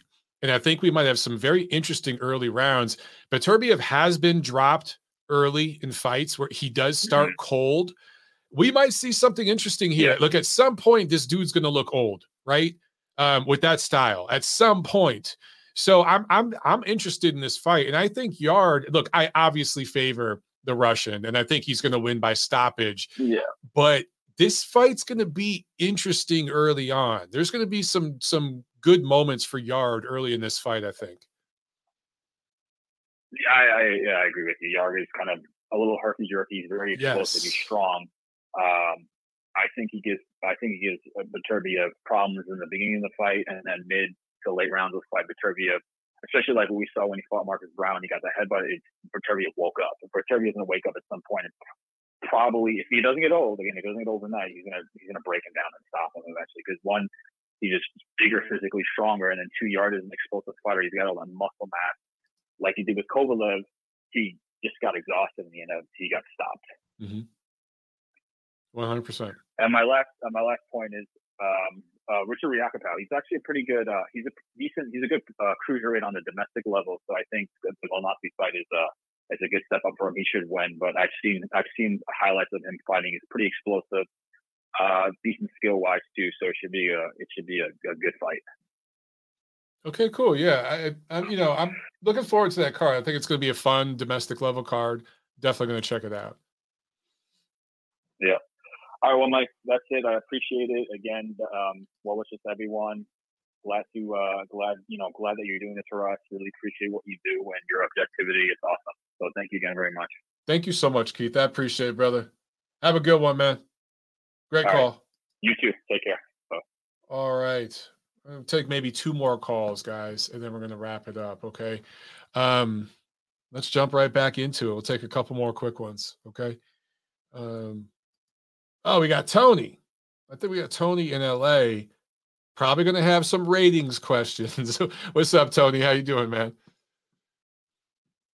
No, I'm just going to beat up on the WBC a little bit today. Oh, cool. That's always a good time. Let Espinoza hate you so much, Mike.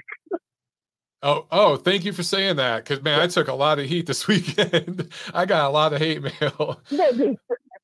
You're going to get baited a lot. And I only get baited usually when they pick on the dead fighters. That's the only time I get baited into any of this anymore. You know what I mean? Yeah. But for the WEDC, if I heard this correctly, he said that he's not going to determine whether it's a mandatory, it's a title defense, or anything until after they fight. I've never seen that. Who? They could do a lot of things with the weights and the belt and all that, but they're not going to tell us what kind of fight this is until after they're done fighting. I don't get that. Who said this? Suleiman. Suleiman said it about who? He was on the Thurman Spence fight. Really? Jesus. Yeah. The mental gymnastics that are being performed right now, because if you look at what they did at 147 with Keith Thurman, and now they're fighting at 154, so they're going to have to justify a rating there somehow. The mental gymnastics being performed. Well, no. I'll say it like this. It got bad during, I don't want to beat up on him, but Sugar Ray Leonard and the light heavyweight and the super middleweight thing. They're going to use that excuse. You know what I mean? Yeah, I could see that. With the Lalonde fight and all that. Yeah. Okay. It has to be a mandatory. I don't know if this is a mandatory right now, because if it's a mandatory, there has to be a title defense. If there's no title defense, it's not a mandatory, right? It can't be a mandatory, because how can this be? How could Spence and Thurman be a mandatory when they're fighting in a division where they haven't even been ranked before? Like, it just it doesn't make any sense. Sugar Ray Leonard, light heavyweight division. Okay. Super middleweight division. Jeez. I don't like it. I've seen it. It's been done. You know what I mean? Yeah. It has to be a mandatory for the belt, and Thurman gets a shot at the belt. Because a mandatory means Thurman gets it. Because the game that Spence is playing is he doesn't want Thurman to get a shot at the belt. That's the game that he's. Okay. But he'll fight him. So, he'll fight him and help him get paid millions of dollars. But he'll fight him, but he's not going to give him a shot at the belt. And if he's not going to give him a shot at the belt, it's not a mandatory. Right? Unless there's some loophole I missed in boxing history. It's very difficult to try to rationalize and explain that entire situation to somebody without just saying boxing is fucking stupid. I don't know how else to. No. Dude, that situation with the whole thing with Errol Spence and Terrence Crawford, they should be fighting in April. Gale's right, and they're probably going to end up fighting at 154 if and when they do. The welterweight division's been put on hold. Okay. It's nuts. No. What they've done is they're kind of stupid. I'll be honest with you. If Crawford wants to go and fight Zhu in Australia, he'll get a good payday in Australia. Because now they've put the Charlo Zhu fight in jeopardy. Because who's going to trust the PBC right now in the 154 division on anything they say if Thurman and Spence are in there? Yeah, I don't understand why Zhu even thought he could be a player in their game. I don't know what they were thinking. He'll make a great payday with Crawford in Australia because I don't think they're going to even honor his title shot right now, to be honest. Yeah, it wouldn't surprise me. If Spence really truly does move up to 154, Zhu's not. I don't know. But yeah, with Zhu, I'm like he could fight. He could fight me or you in Australia and make a lot of money. You know. Yeah, it's in play. The entire thing's still moving in motion, so I don't know what's going to happen. But they're just throwing up everything and giving Crawford a lot of opportunities. Right. So I don't know. Let it play out however they want to play it out. I mean, I'm sick of it.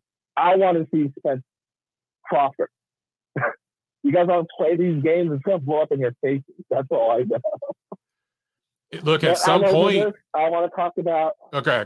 Huh? Go ahead.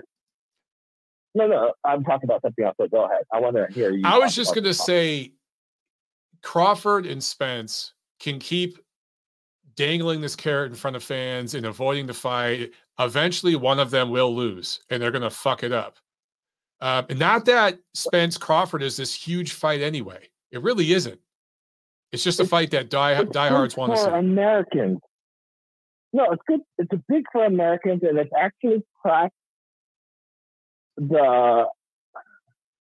it's gotten into where fight fans, people who like fighting, want to see this fight. Not just boxing fans. You know what I mean? Yeah, I hear you. But, I mean, they can do whatever they want. I can't. In boxing, you can't force anybody to do anything. You have to just try to motivate them. So I'm over them. I want to talk about the Taylor Catterall situation because they're dragging this one out, and I'm getting sick of this one as well because they want now to delay this because they want to negotiate how they want to judge it. Do you believe that? They want to do what?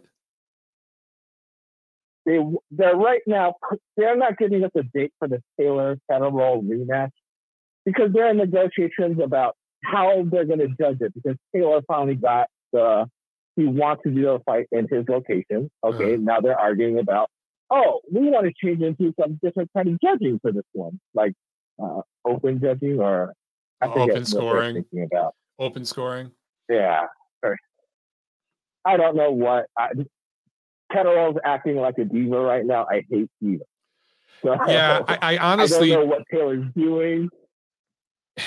Honestly, dude, Teofimo, he can fight Haney. He can fight tons of people and make more money at 140, and he's doing this. I think Taylor's dragging it out. Taylor's trying to do the right thing because a lot of people felt he lost that fight. He's being punished for it. He's lost pretty much all of his belts. Basically, the antithesis of what's happened to Spence at 47 has happened to Taylor at 40. And he's actually, unlike Spence, trying to do the right thing by fans. But I'm with you. At some point, acting like a diva. Catterall's making the most of his moment. He had his George Kambosos moment, is the way I kind of see this. No disrespect, but I actually like Taylor big in that rematch. I think Taylor had the worst fight he's had in years against Catterall, and I think he'll show up a lot better in the rematch and win it pretty decisively. And if you're Catterall, go ahead and maximize everything you can as far as your dollars, but all the diva shit is not helping your case at all. But, I hope the fight happens, and then after that, I hope Taylor moves forward. And, we get maybe a pro-grade rematch, Or as you mentioned, there's a million other fights he could take right now. He's set up well, but yeah, this shit's like put his career on hold, dude. Yeah, I'm like over it. Now, 2 more fighters and then I'll be done. Okay. In a way, Fulton's going to be going to 122 because he wants the weight advantage and get in a way at 126. You know what? Or 126. Fulton's going to 126. So it looks like Ali probably is going to get a chance if the PBC lets him. What's the probability of that? I actually, I think it is probable PBC that it could happen. Letting him get. I think PBC will let Aleem do it because they don't view him as the same type of commodity as they view as Stephen Fulton. PBC is very, very clear in their actions which fighters they value more than others. Jamel Herring's a great example. They did not value Jamel Herring at all, and they were using him as an opponent. Right. And they wanted him to fight at 135, and they wanted him to use him to build some of the guys up against. And when he left and went to Top Rank, you could see how the different treatment, how he flourished for a while there. I don't think they value Aleem the way they value Fulton, obviously. Okay. And so I think it could happen. Okay. I do. Oh, that would be a good fight for sure, then. Yes. Last one is Donaire. He has a lot of options. He's talking about fighting Martinez at 115. It doesn't look like Maloney is really anxious to meet him at 118. But if he goes against Inoue, he can, Takuma Inoue, he can get a belt, get ranked decently, and fight for a vacant. Probably, I'm guessing, with Nery at 122 and get his third shot at Inoue, which he wants, I guess, because he feels that he can do better. And I like Donaire enough where I'll say I want him to get a shot like that. He thinks he can really. I'll give it to him for that. I want him to get a shot just to see. You know what I mean? I'll say this, man. Nonito Donaire is one of my favorite human beings in boxing. Him and his wife, Rachel, are awesome people, wonderful people. First ballot Hall of Famer, got my vote, as soon as he retires. I don't want him fighting Inoue again at any weight. I don't want to see that. I know. I just don't want to see it, dude, because I like Nonito too much. That's just my personal feeling on it. He wants the heat. I know he does because he's crazy. But look, man. I got to give it to the champs like that. That's cool. Like, win or lose, I don't care. He wants that heat. He reminds me of Evander Holyfield in the sense that Evander Holyfield truly believed he could beat anybody. He really, truly believed that in his heart, even when he couldn't. And I think Nonito's the same way. He really thinks he can beat Inoue. No. Yeah, I know.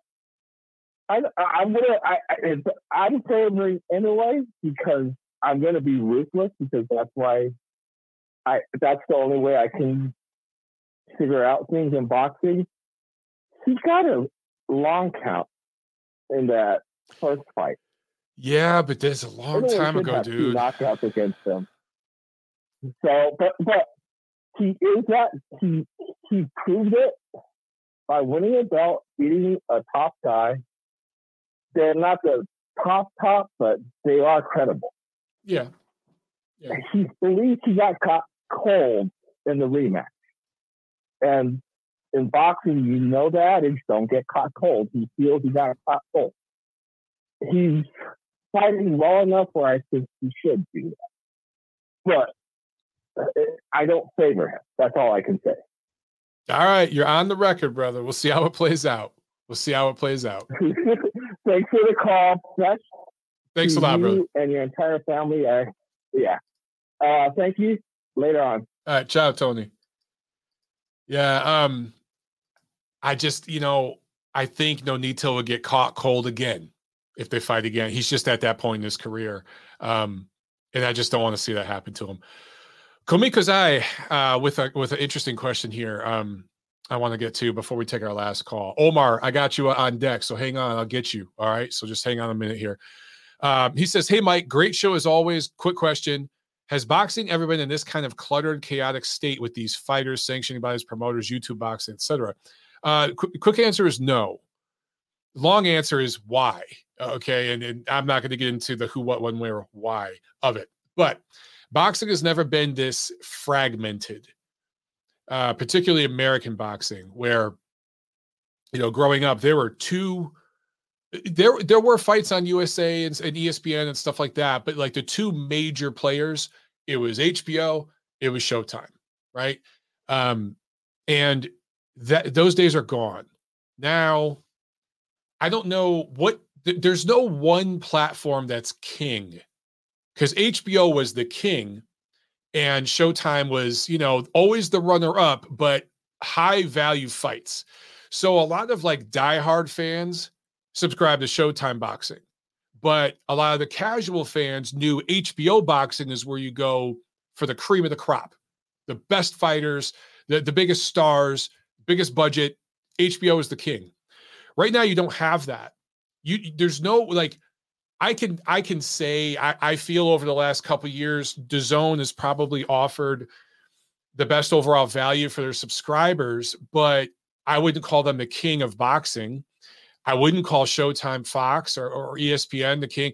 I don't know there's no one entity where you're like, okay, this is the premium, top of the line boxing platform, right?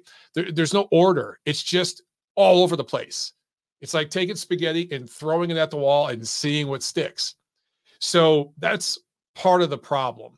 I think that in sports, you kind of need that order, right? So in MMA, obviously, it's UFC.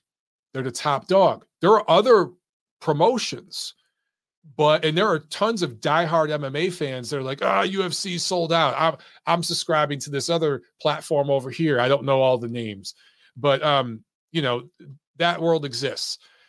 For football, American football, I should say, it's the NFL, right? And so on.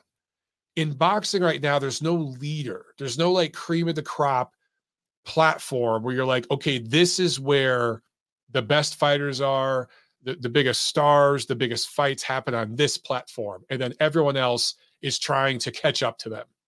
That's what HBO boxing gave us. It's gone now.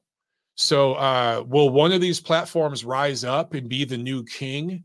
Could it be DAZN, because they're going to be global and they'll have a global footprint and they'll have access to more fighters, more promotions? I don't know. I really don't know. But right now, when you don't have that leader, think about it, to use a real quick boxing reference, and then I'll move on, because it's an interesting question. I could do an hour-long video on this question.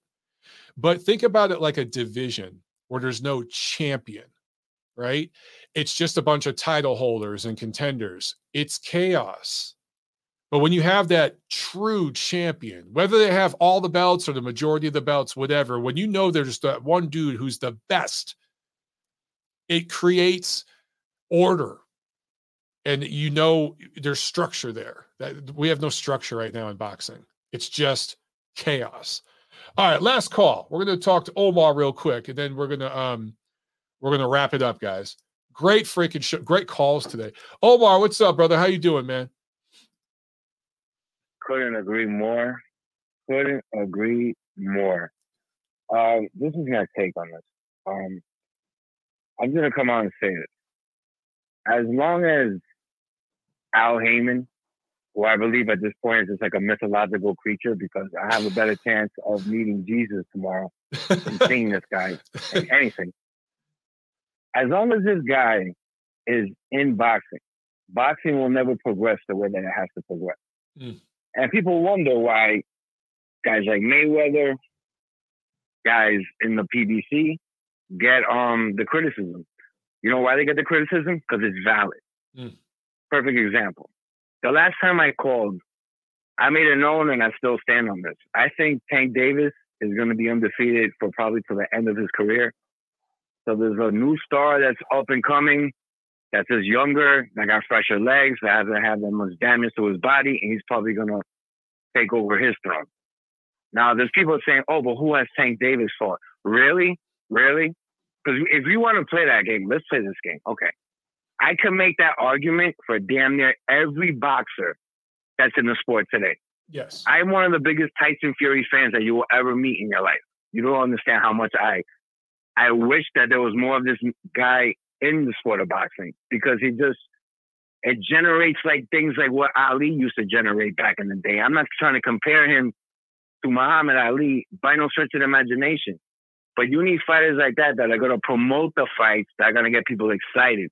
The problem is this: these fights don't happen for whatever reason. Now, at what point in time are we going to come out and say, okay, these fights don't happen because of this person or that person? Now, what I'm trying to say is, who has Tyson Fury fought other than Klitschko and Wilder, that you could say, okay, and this is the heavyweight champion of the world that we're talking about right now.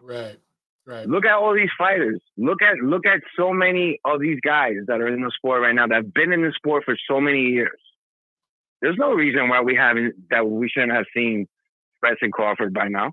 We should have saw Mayweather Pacquiao in 2000 whatever before we got to see it. And look at the damage that one fight did to the sport. We haven't recovered yet, bro. We have not recovered from that fight yet. It's definitely. And at what point will we? We won't. Because look, everybody's charging $100 pay-per-views now, basically. That was the last great bait and switch pulled on sports fans. It did irreparable damage to the sport of boxing. Oh my God, and but see, this is my thing, and and there'll be so many people agreeing with me right now, and we'll all get the Twitter fingers, and we'll all cry outrage or whatever. But when are these people going to get held accountable for this shit? Like, when is there going to be some structure? Don't talk to, listen, I'm great. I miss HBO boxing. Like, you don't even understand. Because it was actually like a part of my childhood. Yep. And it was always Showtime. It was always, you know what I'm saying? You always had those two outlets to go to. And then there was the pay-per-view fight. And you're right. HBO had basically more of the great fighters. Floyd Mayweather started over there. But this is I don't want to say genuinely hate him. But like, we peaked the bullshit, bro. Like, don't think we haven't seen the bullshit throughout all of these years. Like, these guys now, what they do is, it could be a great fighter or a good, decent fighter, whatever, and you'll put them up against guys who basically have no business in the ring with them at that certain time in their careers. So one thing like I noticed about fans that aren't like really like diehard boxing fans, they don't realize that the when in this sport is just as important as the who. Mm-hmm. Like, you don't tell me you beat a whole bunch of guys when they're over the hill already, or when there's catchweight fights, or when there's so many discretions in the negotiations or whatever that it could affect one thing or the other. You know what I'm saying? Like, all those years that it took Mayweather Pacquiao to come and Mr.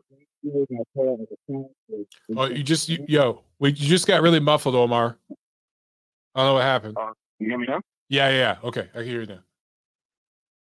Okay. Well, what I'm trying to say is, like, when Mr. Even Plainfield got caught on his couch injecting whatever to mask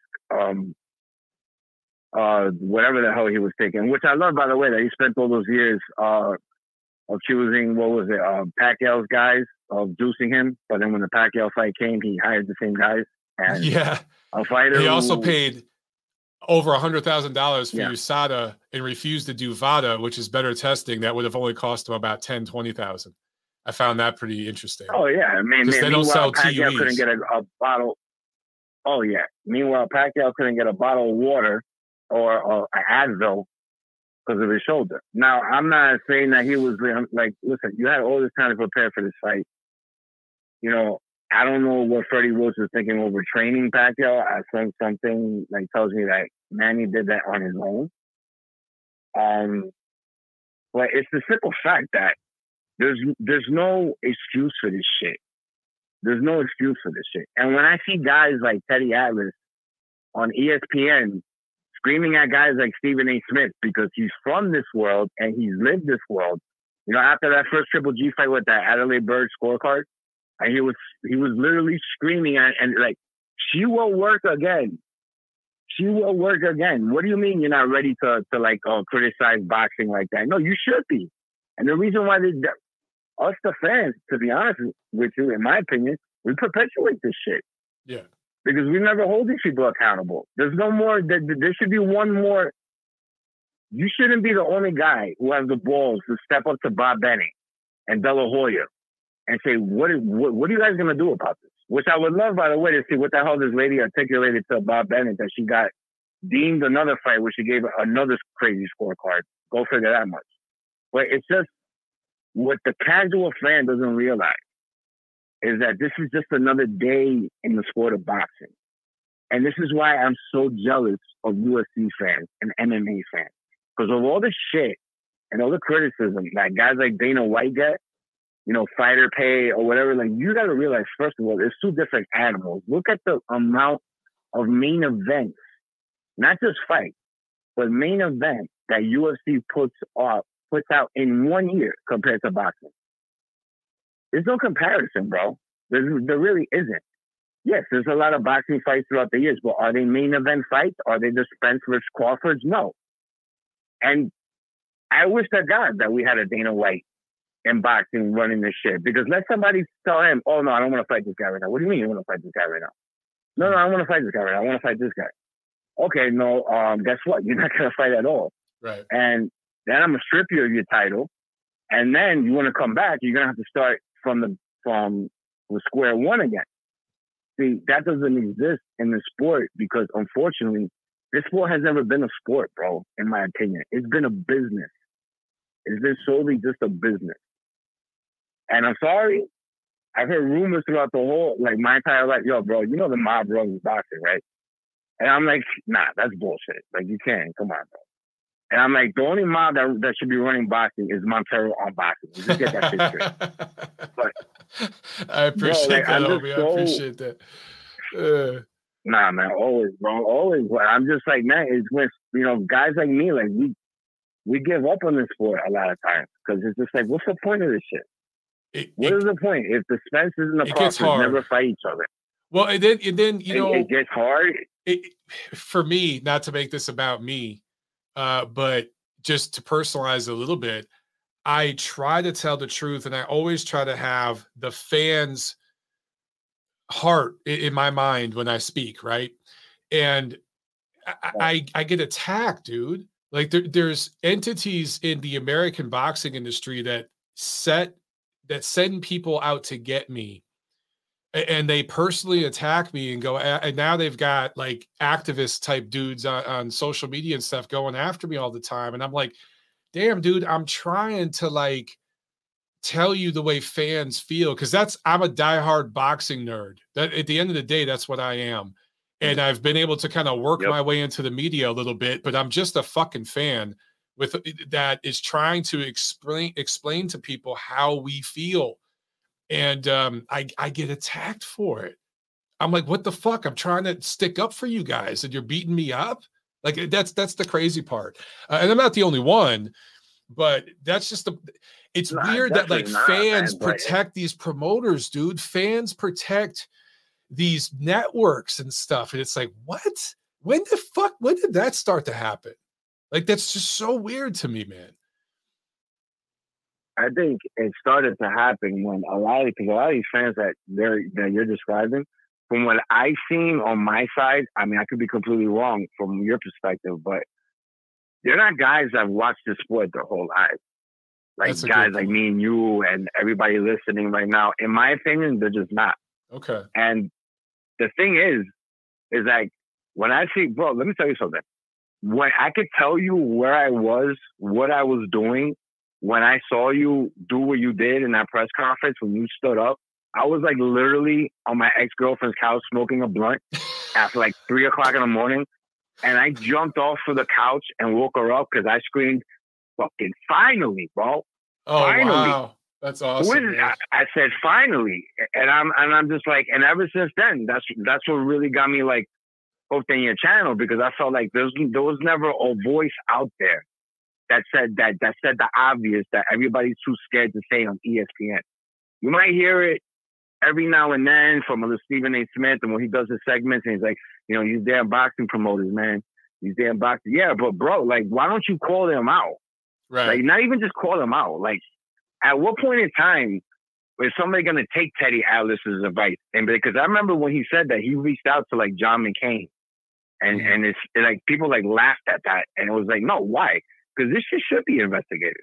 Yeah, because honestly, if there is a sport in this world where it shouldn't be where the contestants are picking and choosing who and when to compete against, it should be sports against like boxing, contact sports like MMA and all that. Because let me tell you something, like we witnessed what happened to that guy Damar Hamlin on the football field. And let me tell you something, I know I grew up with football players.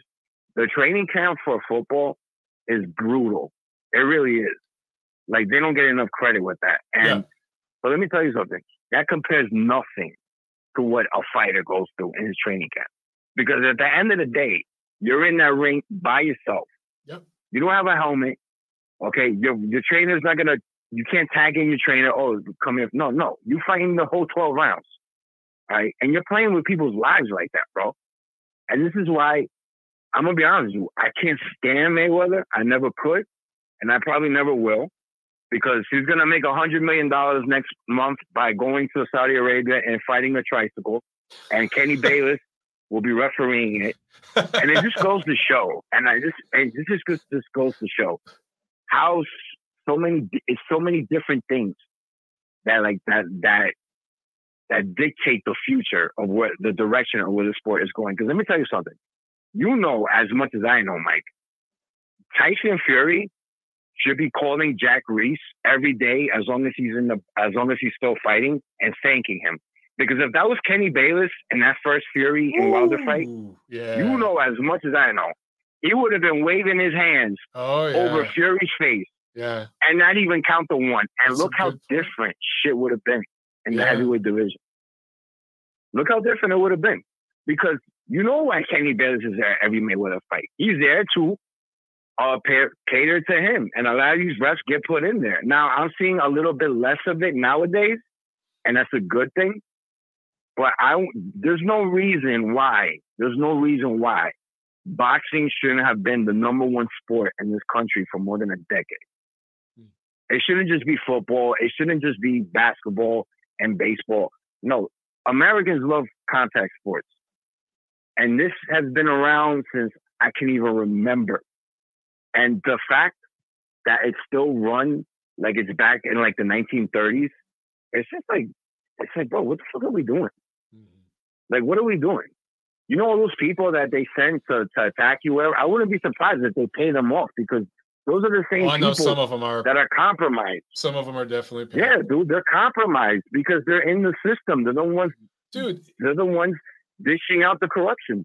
Yeah, I could rant on it for hours. The things I've learned. I've had some legal people reach out to me in the boxing industry and do some investigating for me, and because I've armed myself with information, because I'm like, dude, if it gets to the point where these people dox me and start going after me, where people might come to my home and shit, I'm gonna definitely protect myself.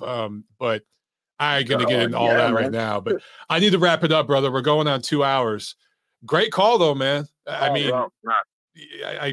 I don't disagree with anything you said, honestly. Nah, brother, thanks for having me on, man. I see baby girl getting big. Well, you already know. All the blessings to you, man. Give just my best. And, we'll talk soon, bro. All right, thanks a lot, brother. All right, man, great calls today, guys. And thank you so much for the love. I know some of you guys are talking about that Bob Bennett presser. That's where I've met several of you, and it changed my life. It literally changed my life. It's crazy. People still talk about it. It's just one of those things, it really changed my life. All right, guys, we'll try to do a show Friday as long as I'm awake. If not, we'll be back here back in Monday, and we got calls now, so we'll do it with the calls. Great stuff today. Have a wonderful week, everybody. Ciao, and I'll see you at the fights. Peace.